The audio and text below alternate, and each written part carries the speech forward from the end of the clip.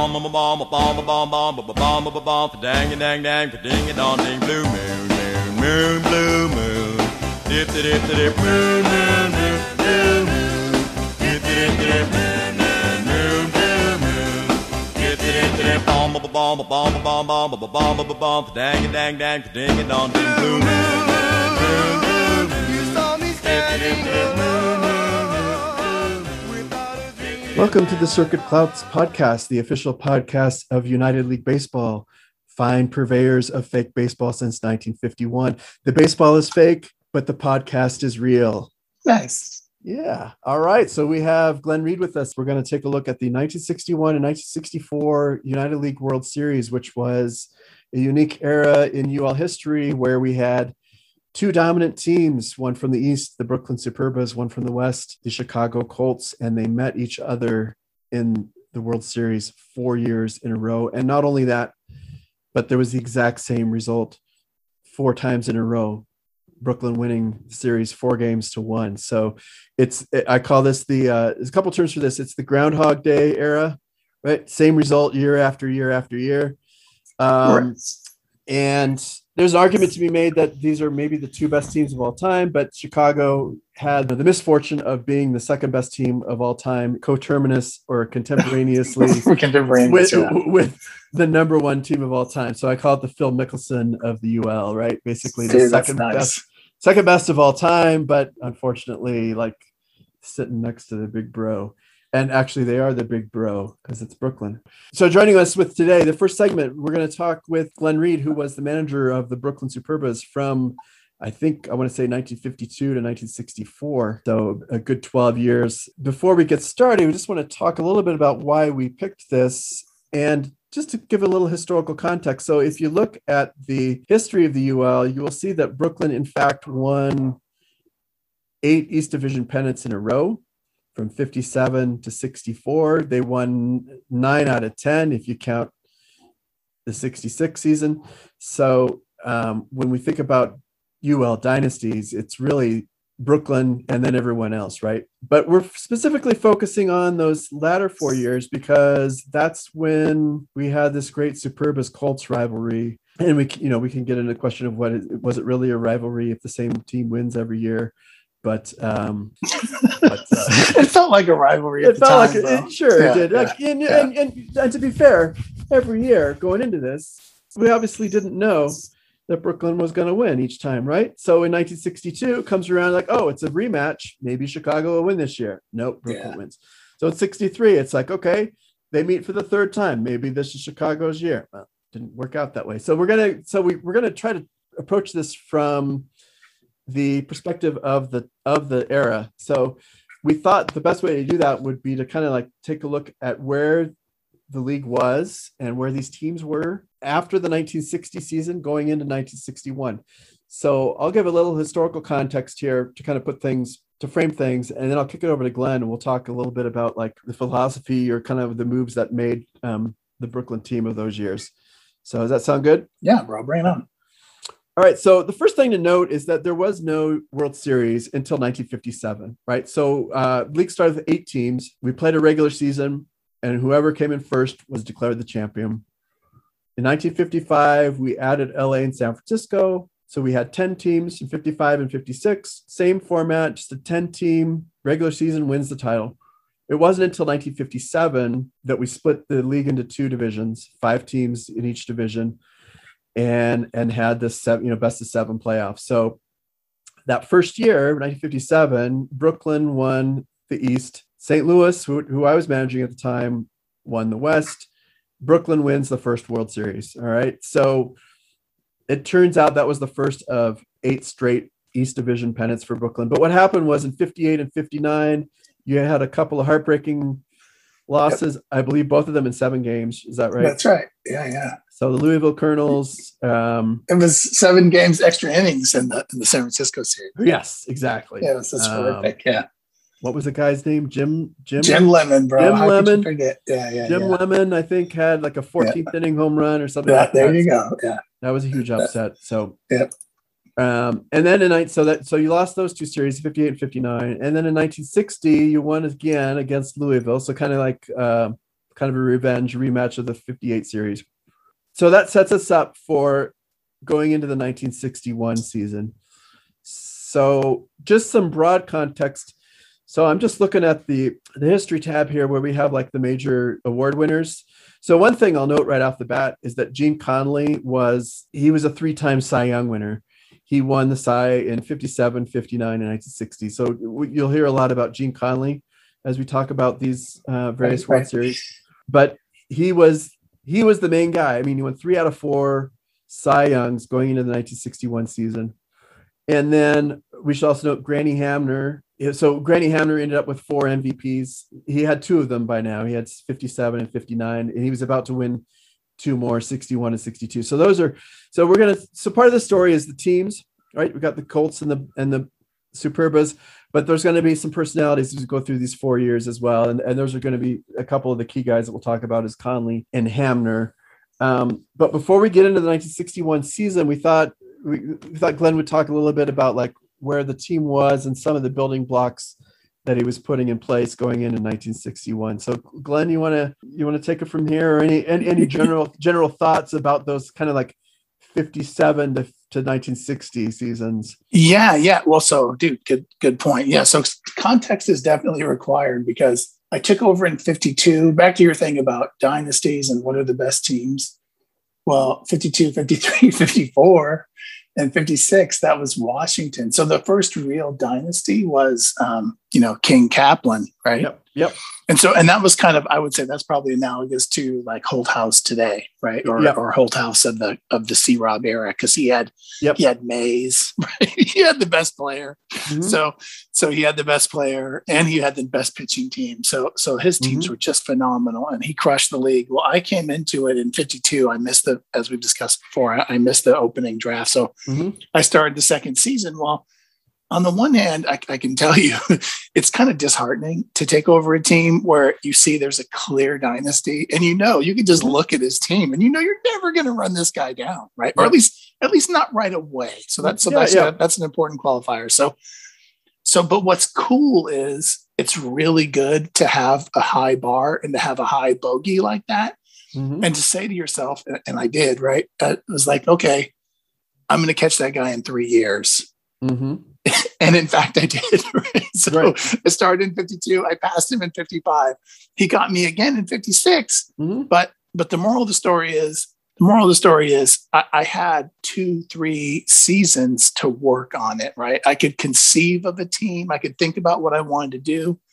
Back then, we had rules that allowed you to build or modify your ballpark. Right?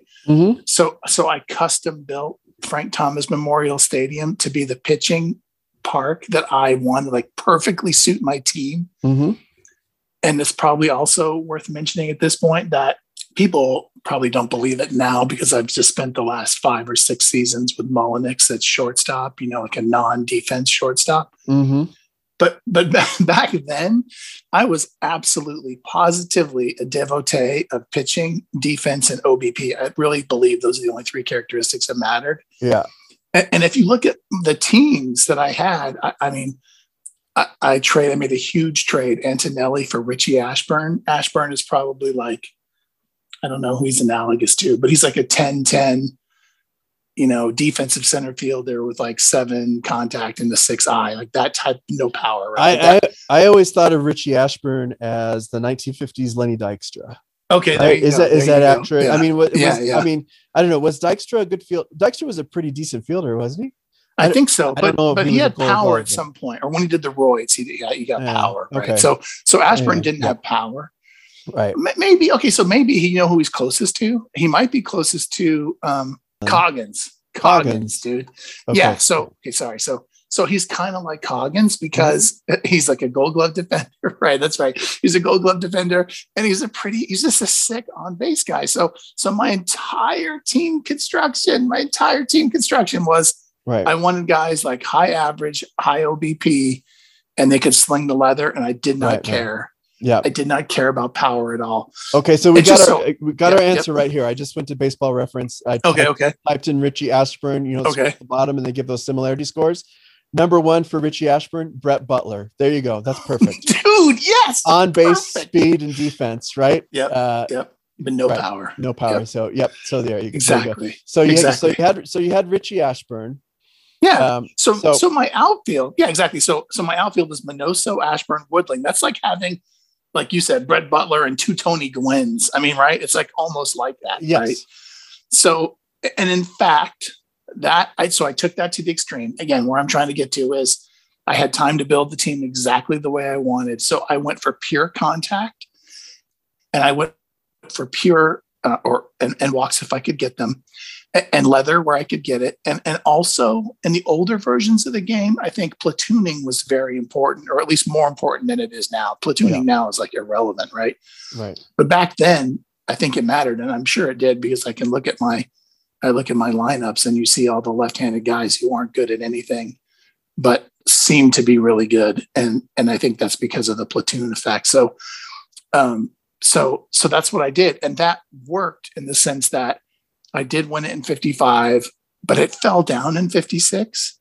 In 57, I came back and won again. But then in 58 and 59, as you said, I got knocked out of the series.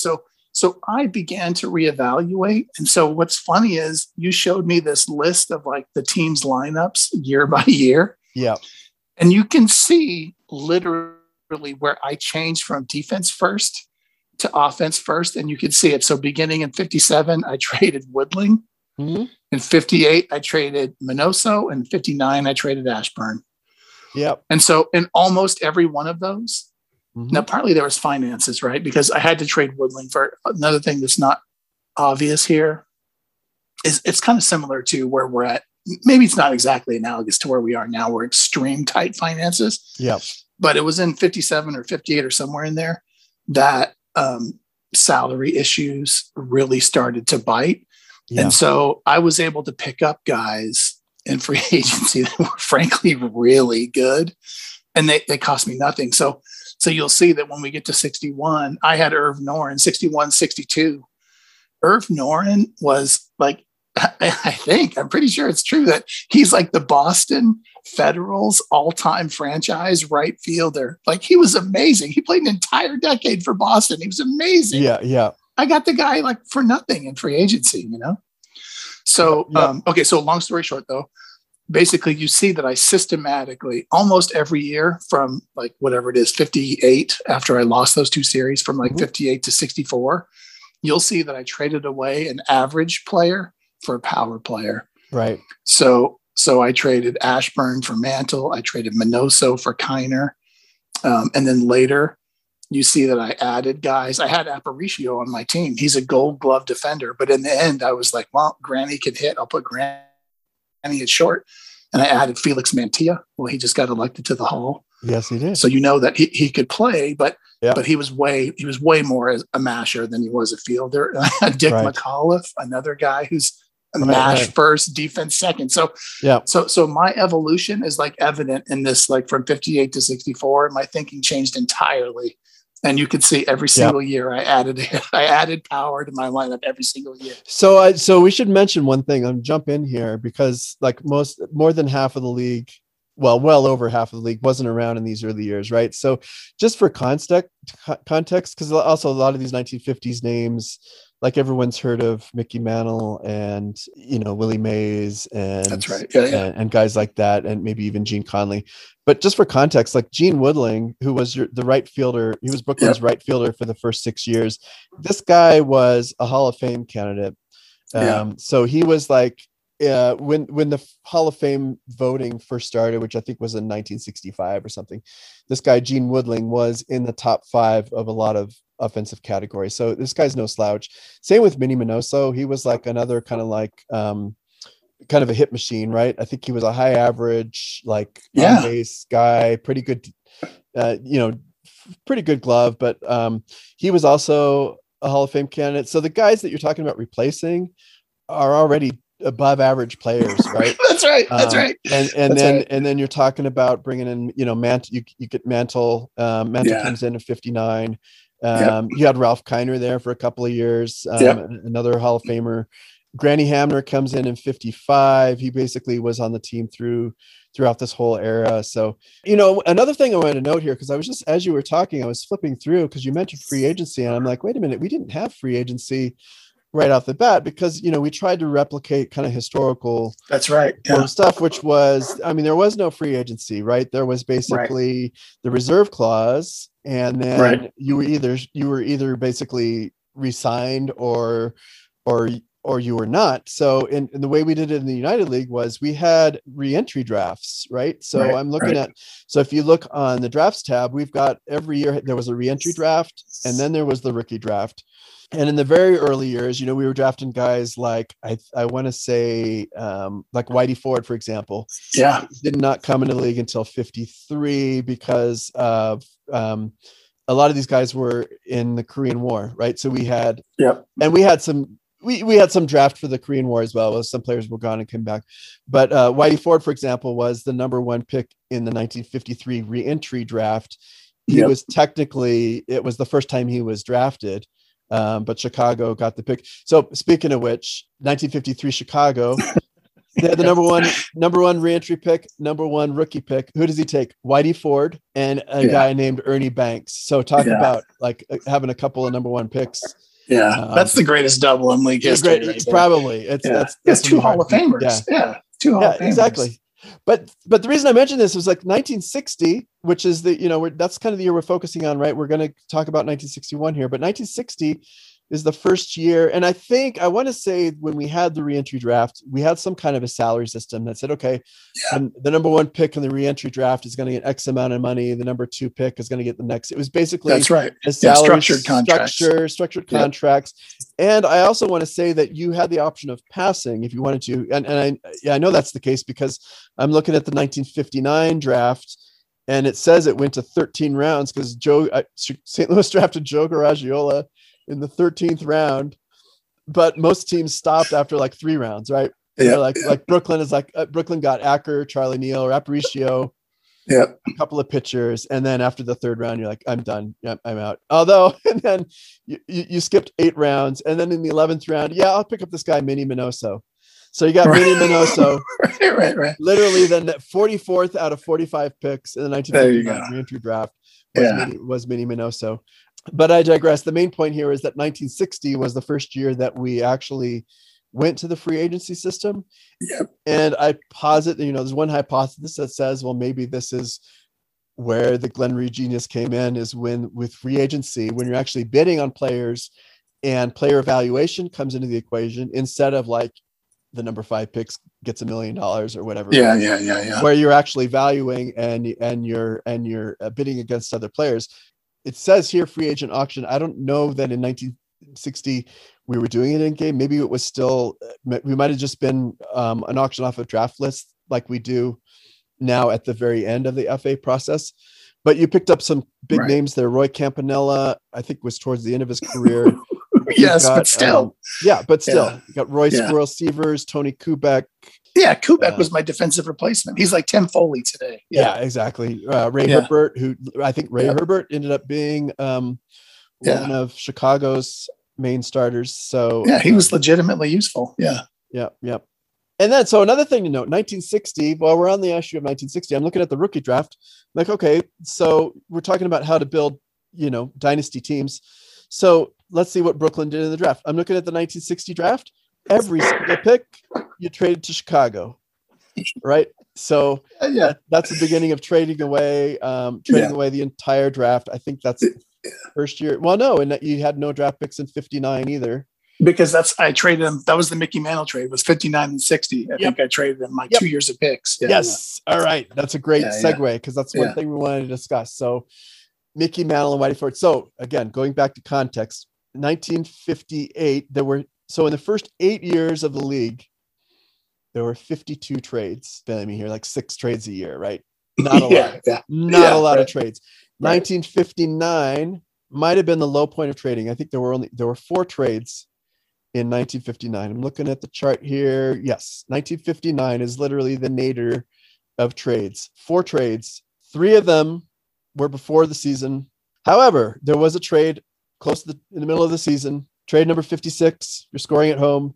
Brooklyn, Chicago. So here we go. We're setting up. This is a great launching point of this rivalry because, again, who are the two key players you picked up in this deal?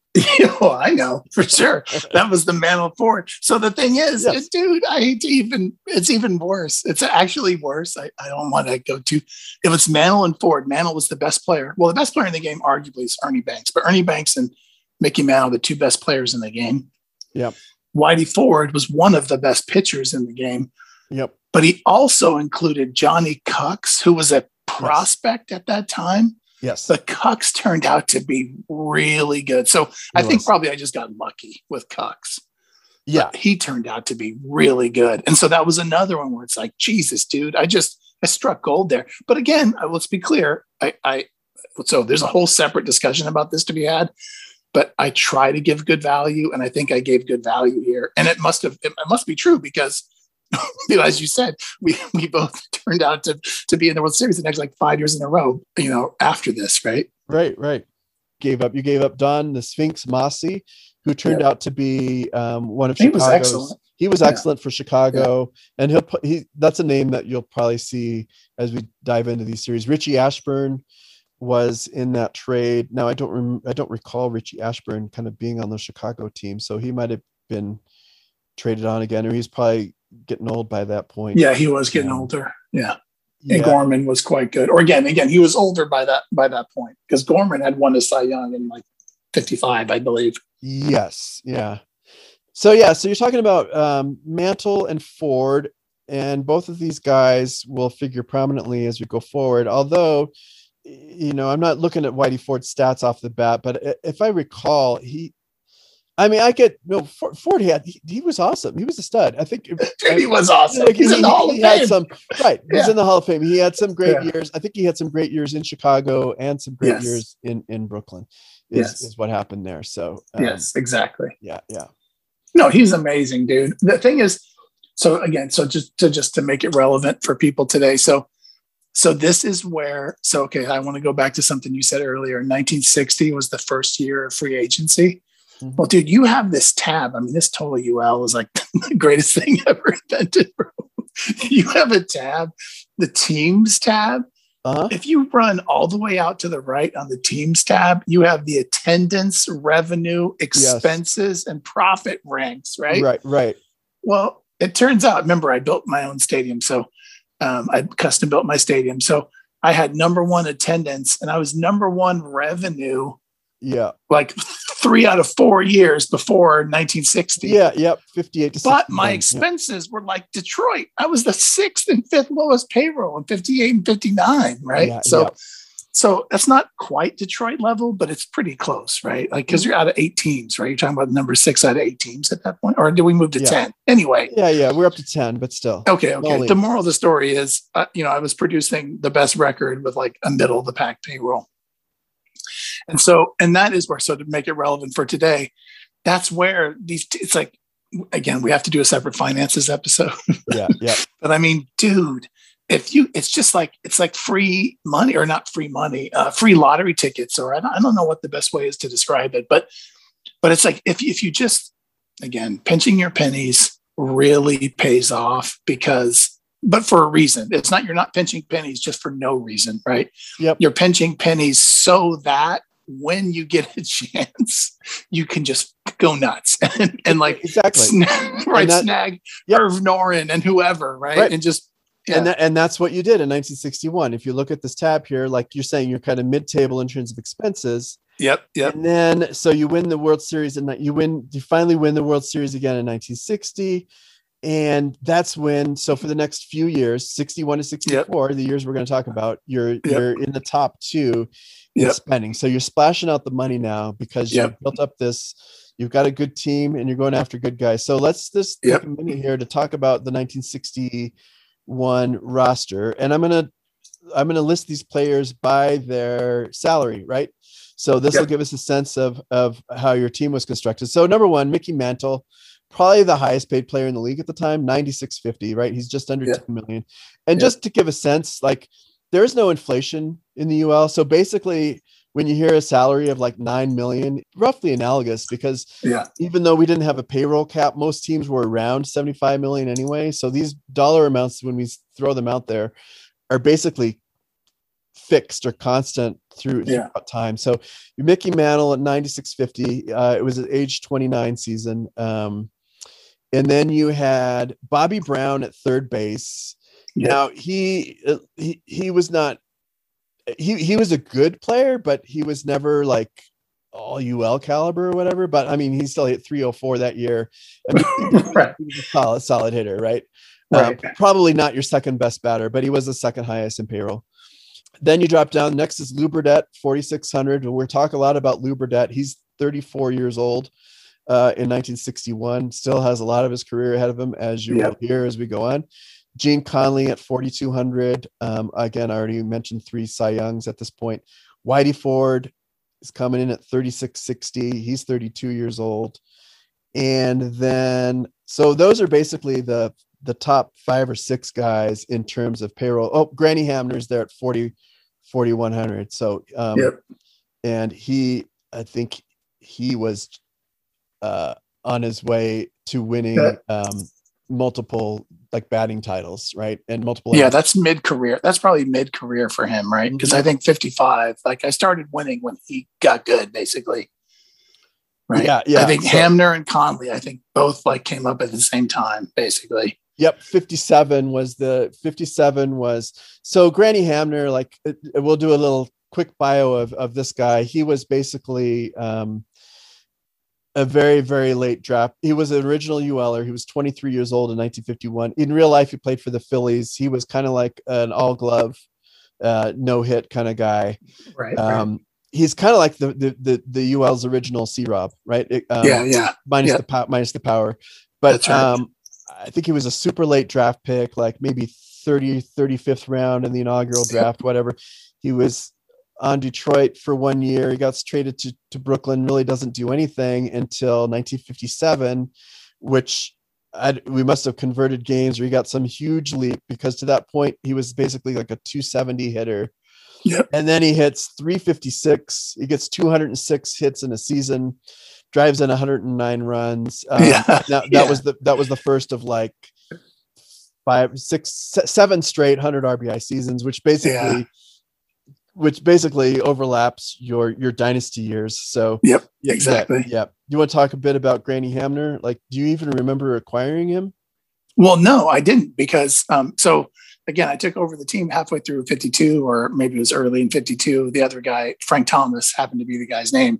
He left, but he left me with a cupboard, like completely Granny Hamner and Gil Hodges at first. So Gil Hodges was like a power hitting first baseman. So what I did, and so maybe this is worth discussing, and again, to make it relevant to today, what I basically did was, as we just discussed, like look at the number one team. Okay. The number one team is pitching dominant. And this was a pitching era. So it might help to just step back for 2 seconds. Now, we have a 5-man staff and 162 games. Well, back then I want to say it was like 152 games, but a 4-man staff. And even the 4-man staff, I'm pretty sure like the innings a guy could pitch were higher now, or higher then than they are now. Yeah. So you could literally have guys start 40 plus games and go 300 innings. Like that wasn't uncommon even. Yep. Whereas now, if a guy goes 200 innings, you're like, whoa, 200 innings. That's awesome. Right. Yep. But 200 innings on 1,400. I mean, that's like, I don't know. I'm no math major. It's around 15%. Right. So 15%.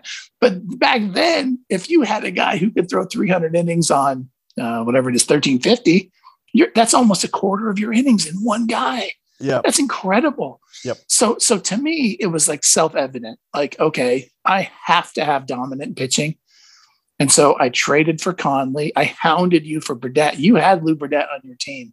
Yeah, don't remind me.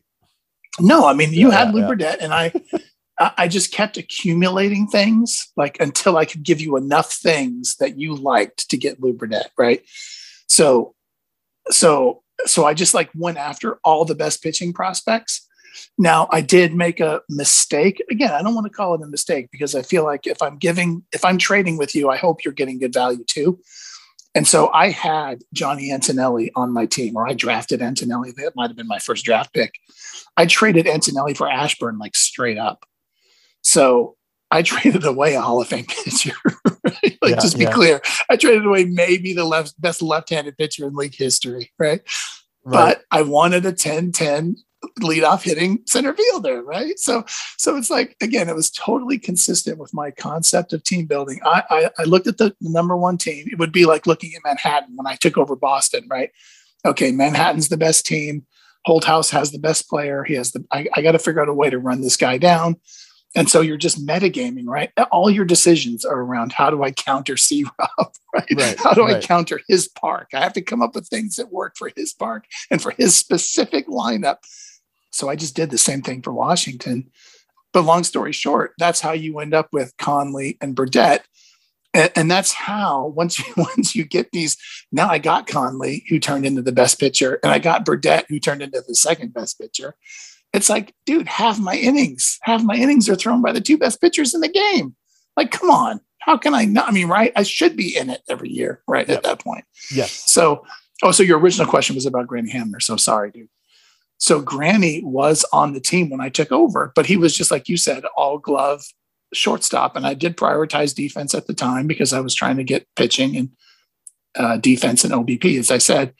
And so I had Granny play short right before he was Granny. Again, it would be like, as you said, having early C-Rob. Like, Granny was probably like an 8 defense shortstop by today's standards, but with like 7 contact, 2 power and 3 eye or something like that. Yeah. And then, like, in 1 or 2 seasons, he went from 7.23 to like, 10.58 or whatever, right? To something incredible. Yep. And so, and all of a sudden I had I had a good shortstop who could break. And I kept it like that, as you see, until we get to 61 or until we get to 60, when I had a chance to get Luis Aparicio, who I think before on the call, we were comparing him to like Gary Templeton of today. Yeah. Not quite Ozzie Smith, and then I moved Granny to second. And so for years there, then I played Granny at second. I had Aparicio or a Gold Glove shortstop. And again, I stuck with that pitching and defense mentality. As I changed all around, I started, like I say, adding power and changing to like a power-based lineup. Yeah. But anyway, that was Granny Hammer. So I lucked out. I mean, I took over a team that had just had a massive amount of talent, right? So all I had to do was very simply start picking off piece back. Like Gorman, I'm pretty sure I traded for Gorman. I mean, I don't know Gorman. I'm pretty sure I traded for Gorman too. And he won the Cy Young at 55. Right. So yeah, I think by these years he was past his prime, but exactly. He was. But sorry. Yeah. But my point was just find a good starter at this time, because pitching was so dominant with respect to a 4-man rotation and how many innings your starter could throw. Yeah. You just really needed a good rotation. If you had a good rotation, you'd be in it every year. Yep. And so that was essentially, that's all I tried to do. Okay. So quick sidebar here on Granny Hamner. I'm looking at his Hall of Fame page and looking at his stats. So Granny Hamner won the batting title 6 times. And so he had a pretty long career, 20-year career, but his peak was really 57 to 64. So basically talking about the peak Brooklyn, right? Peak Hamner is peak Brooklyn, right? Yep. So I mentioned already he had 7 straight 100 RBI seasons. He won the batting title 6 times out of those 8 years, and he hit over 350 6 times. 1, 2, 3, 4. He had 4 200 hit seasons. So I mean, the guy was the most. He ended with a 323 average, and that's only because he if he had retired after his age 37 season, he might have been up closer to 330, whatever. But anyway, so the guy, and also he, just as a final note on Hamner, he hit 322 in the World Series, 918 OPS in 44 World Series games. So this is a guy who will figure prominently when we get into the actual series. So what do you think? Should we talk about the 1961 season now? Yeah, sure. Yeah. Part 2 of this. So we're gonna talk about right. the 1961. That's enough context. Yeah. Part 2. That's enough context. So right. we'll talk about the 1961 season. Yeah. And then we'll go into the actual series. So I've called up the 61, the actual circuit clouds. And the headline is Superbas advanced to 5th straight series. Hamner wins his 3rd Cy Young. Conley wins 24, got to a 24-win season. So I'll just read the first paragraph here. It says, Brooklyn Superbas rolled to their 5th straight East Division pennant, winning 100 games for the 3rd year in a row and capturing the flag by a comfortable 26-game margin over second place Detroit. Okay, so winning the East by 26 games. Yeah, pretty huge, right? Yeah. Though not as dominant as last year. All right. So apparently 1960 was even better. It was a down year. Yeah, exactly. When the club set a UL record 108 wins and a plus 294 run differential, the Bas maintained their status as the league's elite club. The offense was again led by the most dominant hitter in the league, 3-time MVP Granny Ichiro Hamner. There we go. Led the league in batting for the 4th time in 5 years. All right. And then, so I'm going to scroll down here. It says Chicago wins first pennant with record 92 wins. So again, for context, let's go back to the history page here. Chicago was a decent team in the 50s, but they never quite got to the promised land, right? So they came in 3rd a couple of times in 51 and 55. He was tied for 3rd in 57, tied for 2nd in 58, 2nd in 1960. So he's close. He's banging on the door. But these are the years that Louisville and San Francisco are getting in. St. Louis, Louisville, and San Francisco are winning the West. And then finally in 1961, he breaks through and wins. And Lance is going to be on here for future segments. So, stay tuned for that. But Chicago, to put their team in context, he won 6 straight West Division pennants, including 3 straight 100-win seasons. So, but this is really the year that he breaks through, 1961. And it says right here, Chicago wins first pennant with record 92 wins. S-turd, and that's another key figure that we'll be talking about. Tom S-turd and Bud Daly lift the ailing Colts rotation. Chicago clinches first pennant. They were 17-9 in September, pulling away from second place Louisville to clinch with 9 games to go, despite losing the top half of the rotation. Billy Pierce and Carl Erskine were lost for the season.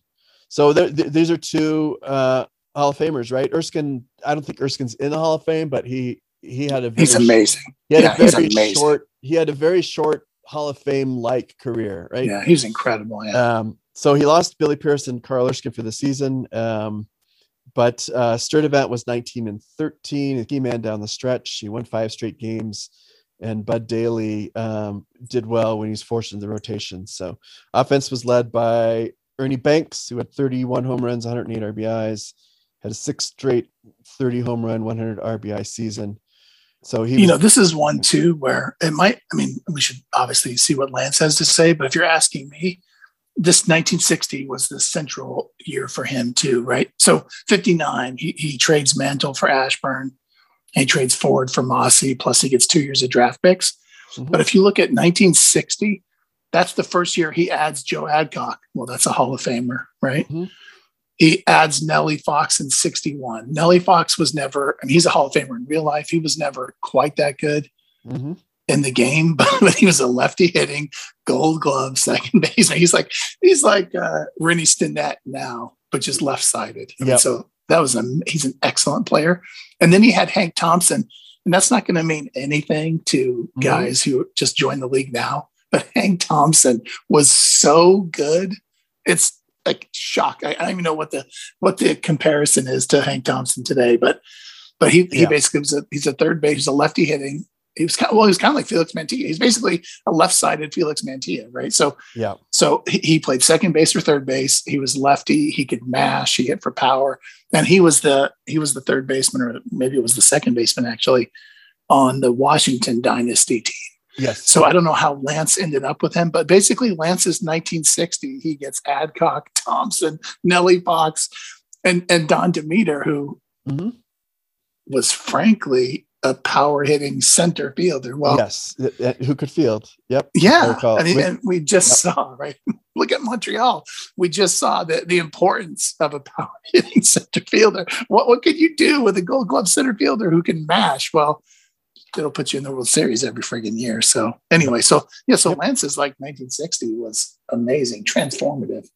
So I'm going to pull up I'm going to look at the 1961 season stats here. So just so we can kind of get a sense of where these teams ranked. So in terms of like runs scored and runs against. Okay, so 1961, Brooklyn was, so this is one of the secrets of success, obviously. If you can be if you can be number one in runs scored and number one in runs against, that is a recipe for success, right? Yeah, that helps. That's pretty obvious, right? So Brooklyn did that a shocking 8 years in a row. Brooklyn was number one in runs and runs against, 57 again, you'll be hearing this again over and over, 57-64, right? Yeah. So again, the only 2 years in that 8 game span that you didn't win were 58 and 59, the 7-game heartbreakers. But basically number one in runs, number one in runs against. If we're looking at Chicago in these years, so starting in 61, he was actually third in runs and third in runs against. So, okay, that begs the question. All right, that would lead me to believe that they're the third best team, right? If there's so let's see who was second in runs in 1961. The answer is the St. Louis Maroons were second in runs scored. However, they were a distant fourth in the 5-team West Division because they were 8th out of 10 in pitching. Right. So Louisville was actually the number 2 pitching team. This is the team that had Antonelli and Waymire, I think, were their two. And again, this is in the era when those guys, Antonelli pitched 350 innings a year for. I mean, come on, that's incredible. So basically, Antonelli and Waymire were like close to 50% of their innings. So they were second in runs against, but only 4th in runs scored. Chicago won the West by a fairly comfortable 11-run margin. So there we go. We set the context. Brooklyn's in with a shout. By the way, second place team, Detroit. We mentioned the 26-game margin. Detroit was actually under 500. So we had 5 teams in the East. You had Brooklyn at a 102-52 with a 662 win percentage. The other 4 teams were all under 500. And to give you even more context of how dominant these 2 teams were, Chicago and Brooklyn, 10-team league, only 3 teams over 500. Brooklyn, Chicago, and Louisville. The other 7 teams are all under 500. That's kind of shocking in itself. And we're just getting started, by the way, because 61 is actually, these teams will get even more dominant as we go on. So what do you think? Should we head into the 1961 World Series? Bring it on. Yeah. All right. So let's go to, I'm looking at the total UL. I'm going to go to the playoffs tab. Right at the top says World Series summary. I'm going to click on 1961. These are hyperlinked. It's going to take me right to the World Series. So we'll go through. It's a 5-game series. As you'll, again, another theme is that these are all 5-game series. All 4 of these series were 4-1 Brooklyn wins. So we'll go through. We'll try to keep this fairly short. We don't want to spend, a bunch of time talking about this. But so I'll give a little description of the game, and then you can jump in with, some comments. So we mentioned that Bud Daly was. So Chicago lost their 2 top pitchers. So Bud Daly, who was not in the rotation, had to jump into the rotation, and he was actually, Chicago was up 2-0. I think it was Bud Daly against Conley in game 1. Daly's doing awesome. He's got a 2-0 lead going into the 7th. Yeah, that's right. Yeah. And then everything turns around. Granny Hamner leads off the 7th with a double. Squirrel Seavers got a bloop single. Dick Gernert singled Del Crandall. And then the key hit, shortstop Louis Aparicio, who you've already mentioned, who is mainly a defensive guy, right? Yeah, totally. He gets the clutch hit. He hits a line drive over the head of shortstop Ernie Banks. So it's battle of shortstops. Aparicio lines one over. Banks can't get to it. 2 runs score. It's a 3-2 game, and that's all she wrote. And Gene Conley gets the win. Gene Conley allowed 8 hits and 2 runs in 8 innings, struck out 8, and was the player of the game. So again, another name that you'll hear as we go through this, Gene Conley wins the first battle in a 3-2 decision. One thing you mentioned there was you mentioned Squirrel Seavers Yes. Del Crandall, a bunch of guys. So this kind of goes back to the team construction and payroll management thing we were just talking about. Like those guys were all like small contract, again, platoon players, right? So in our league, you can see there's tons of guys like that. Gene Tennis, Gene Crowley was a guy for years that was like that. Joe Liss, Lis, right? Yep. There's these guys in the league that make minimum contracts every year. I don't care what year, every year they make a minimum contract, but their ratings are always like 5, 7, 8. Right? I mean, if I can get to 20 on one side, and then I'll take the other guy on a minimum contract who does 5, 7, 8. It's like, so those are like, there's a lot of those type of opportunities that you can pick up. And so, and again, that massively helps your finances and your output is good. So I just wanted to call that out because a lot of the guys you just named right there, I mean, you didn't name Hamner, you didn't name Mantle, right? Those are all like, those are all part-time guys, but they had good ratings and they were dirt cheap. So anyway, that's like, that's a key concept. Okay. So you just said Hamner and Mantle. Okay. So that brings us to game 2, right?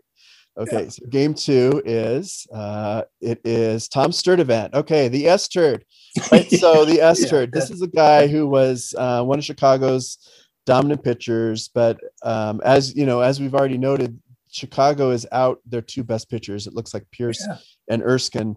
So they're kind of behind the 8 ball, even though they've won the West by a fairly comfortable margin. So Tom Sturdivant against Lou Burdette. And Lou Burdette, as you know, as we'll see, he's we just announced the playoff MVP award is going to be named after this guy. But in the regular season, this guy was always behind. He was always the number 2 guy behind Conley, right? It was like Conley number 1, Burdette number 2, and obviously that comes out because he's starting game 2. Yes. You know, after Conley. So let's read the description here of game 2. It says Burdette shuts the door. Mantle homers. Boz take 2-0 lead. Tom Sturdivant fell behind early. So that's another theme, another motif through this.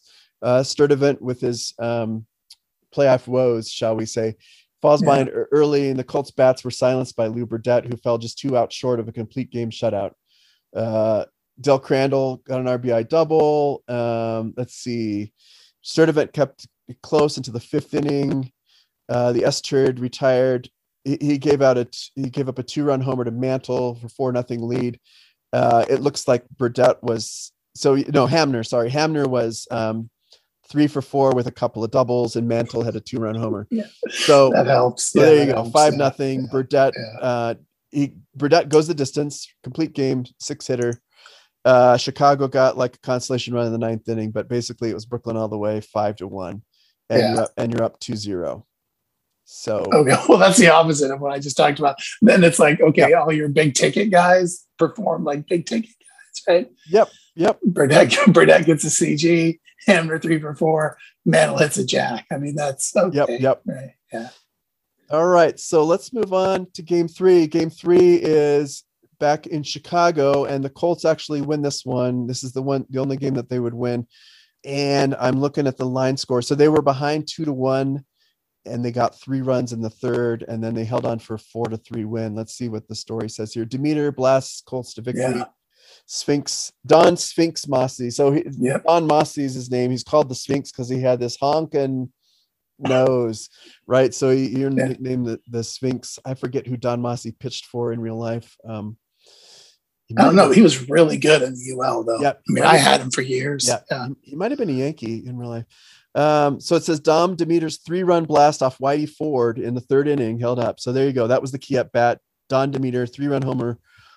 Don Elston got the save. So and Mantle had a good game. So that was a close game there, 4-3, right? Yeah, that was a close game as well. Absolutely close game, 4-3. In fact, Chicago only had 4 hits. So Whitey Ford went to distance. Whitey Ford pitched a 4-hitter, but unfortunately, one of those 4 hits was a 3-run homer by Demeter. And then so suddenly the Colts are back in the series, right? So it's 2-1 going into game 4. So game 4, it looks like it's a game 1 rematch. So again, this is back in the era of 4-man rotations, which means when you get to the playoffs, you can essentially, because of that one off day, you could essentially have a 3-man rotation in the playoffs. So that's why game 4, we see Conley versus Daly in kind of the game 1 rematch. this one turns out to be a slugfest. There's 25 total hits. Daly got rocked 13. He gave up 13 hits in just over 7 innings.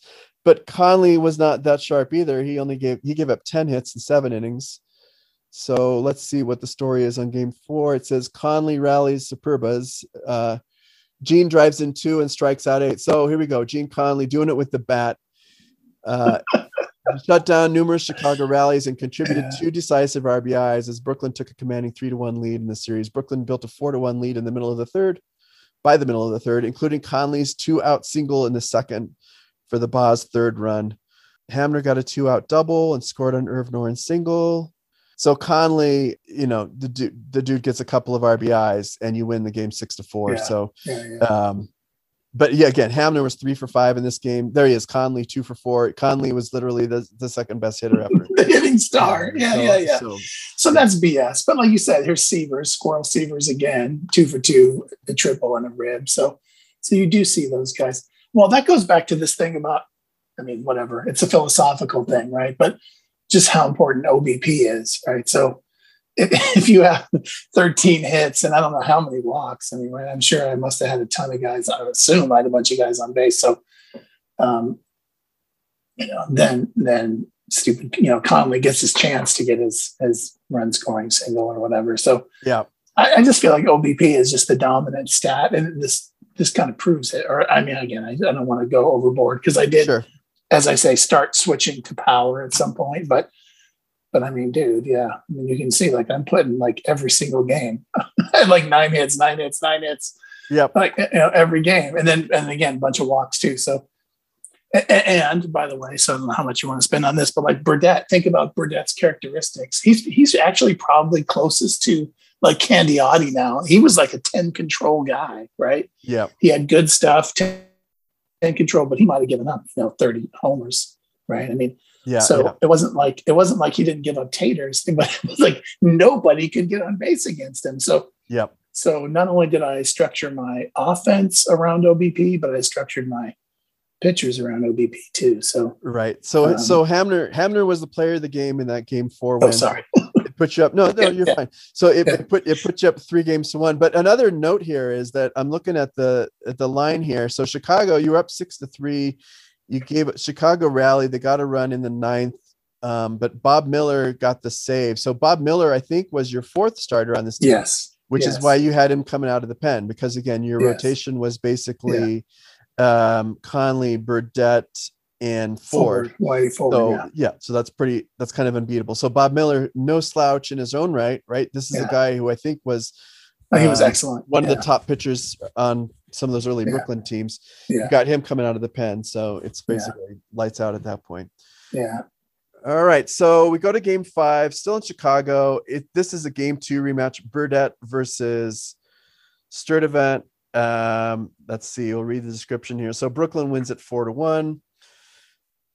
The headline is Brooklyn captures 4th title. Burdette wins again with a 4-hit gem. Lou Burdette repeated his game 2 performance, allowing just 4 hits and a single run to lead Brooklyn to the 4th United League Championship. Burdette took a no-hitter into the 5th and a shutout into the 7th, allowed just 4 hits and 1 run in 8.2 innings.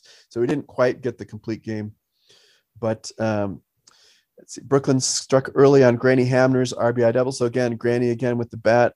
Hamner let the game in the 5th after hurting his arm on a throw, but his replacement, Charlie Neal, promptly homered in Brooklyn's next at bat. So there you go. You have a 4-time batting champion lead the game. What happens? Charlie Neal comes in and hits a home run. So that's classic. Classic playoff baseball. Right. And let's see. The hapless Colts could muster only a pair of 2-out singles in the 7th, and they finally gave the packed house of Comiskey faithful something to cheer about, stringing together 2 hits and a stolen base to get back on the board. But it was too little, too late, as Burdette and Bob Miller held the Colts scoreless or hitless in the last 2 innings to nail down the win. So there you have it, a 4-1 series win, and Lou Burdette was named the series MVP. He had a 1.02 ERA. That's all right. in 18.2 innings. Is that right? Yeah. That can't be right. No, 17.7 innings. So he 17 and 2/3. 17 and 2/3, right? So he went 9 innings, he got a complete game, and then all but one out of the second game.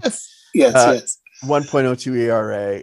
He had 2 walks and 11 Ks. So a pretty easy choice there. Although I will say, Granny Hamner hit a tidy 579 with he was 11 for 19. 6 doubles. 11 for 19, 6 doubles. So he basically had a quarter of your hits. Brooklyn only hit 280 in the series, but Chicago hit 211. And the total score was 21-12 in the 5 games. Burdette. So go ahead. So Sturdivant in his first World Series, 0-2, 5.06. And little did we know at the time that this would actually be one of his better World Series, right? Only later would he. It is interesting that we were already referring to S-turd. I think that was just a play on his name. But it was prophetic. Exactly. Yeah, it was nominative determinism. I think it was a nominative. Exactly. That'll be the theme as we go on. Is like the S-turd, like never. A bit of spoiler alert here, but Sturdivant never won a World Series game despite 5 World Series. And he'll figure prominently as we go on. So, any final concluding thoughts here on the 61 series? Well, there's 2 things, and I think something Lance will certainly say, but maybe I should just jump to it. Is so one thing to think about Lance's team is that he actually changed stadiums. So I mentioned early that I built my stadium custom. So I built what I deemed to be like a perfect pitcher's park. Yes. He moved to Comiskey, which is a serious pitcher's park. Yes. And so, and he built his team for a pitcher's park. So part of me thinks that the reason why the matchup went the way it did was because we basically built the same type of team for the same type of circumstance. Mm-hmm.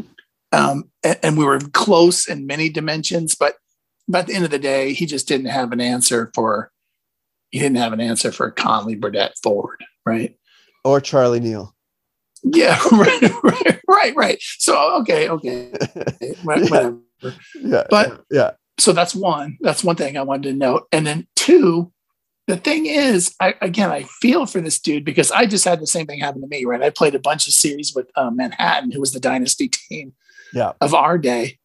And every stinking year, it would be like, Russell's injured this year, or who's the guy that's always hurt? Blyleven, right? Blyleven missed like 2 World Series, I think, or 2 playoff series, whatever. Yes. So it's maddening. Like you spend the entire season running this guy down. Like finally give me a chance. I finally get to the series, and then you got to play him without your best guys. So I mean, 61. Okay, I kind of feel like he gets a pass there. Yeah. If you don't have your top 2 starters, of course you're going to get beat, right? Yeah, you should get beat there. Yeah. Yep. So you that's an important landmark. So you moved into Frank Thomas Memorial Stadium, 1955.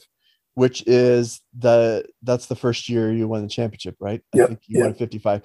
So likewise, he made the move. So the Colts started in Wrigley. They moved to Comiskey in 1960. So literally the year after that. So there is something to that. So ballparks matter. But also, there's a bunch of other factors going on here, right? Like the fact that free agency opened up, you had 2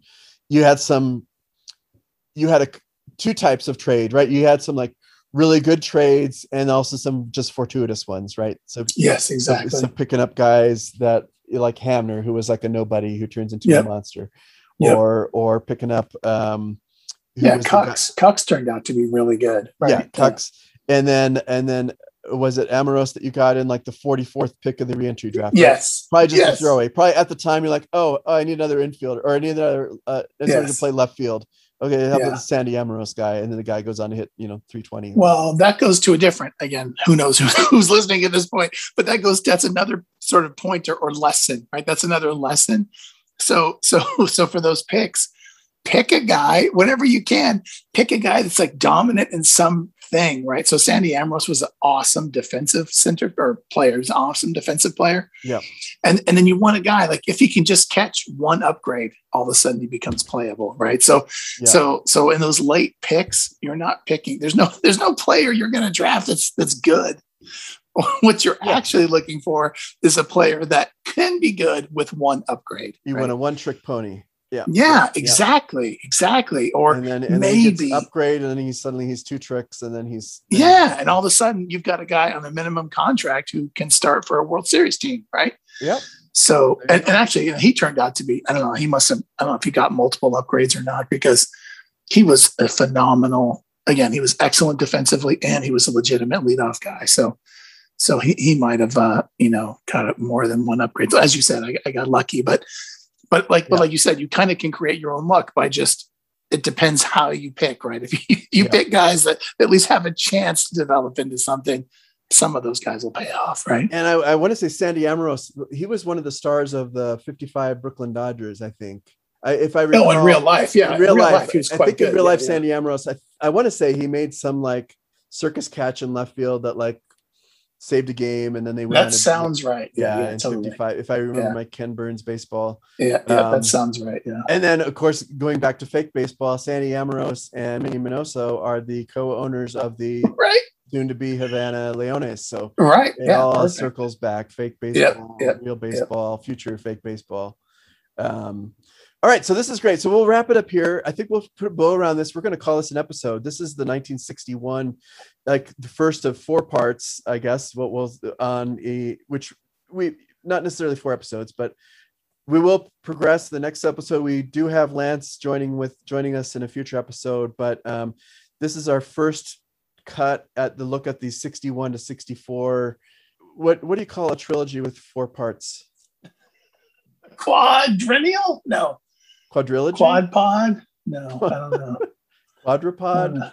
I don't know. Gastropod. It's a gastropod. There you go, dude. Right. There you go. So anyway, our 4-part, this is the first of our 4-part trilogy. We'll just call it a 4-part trilogy. Yeah, perfect. Dude, there's so many of those. It has a nice ring to it.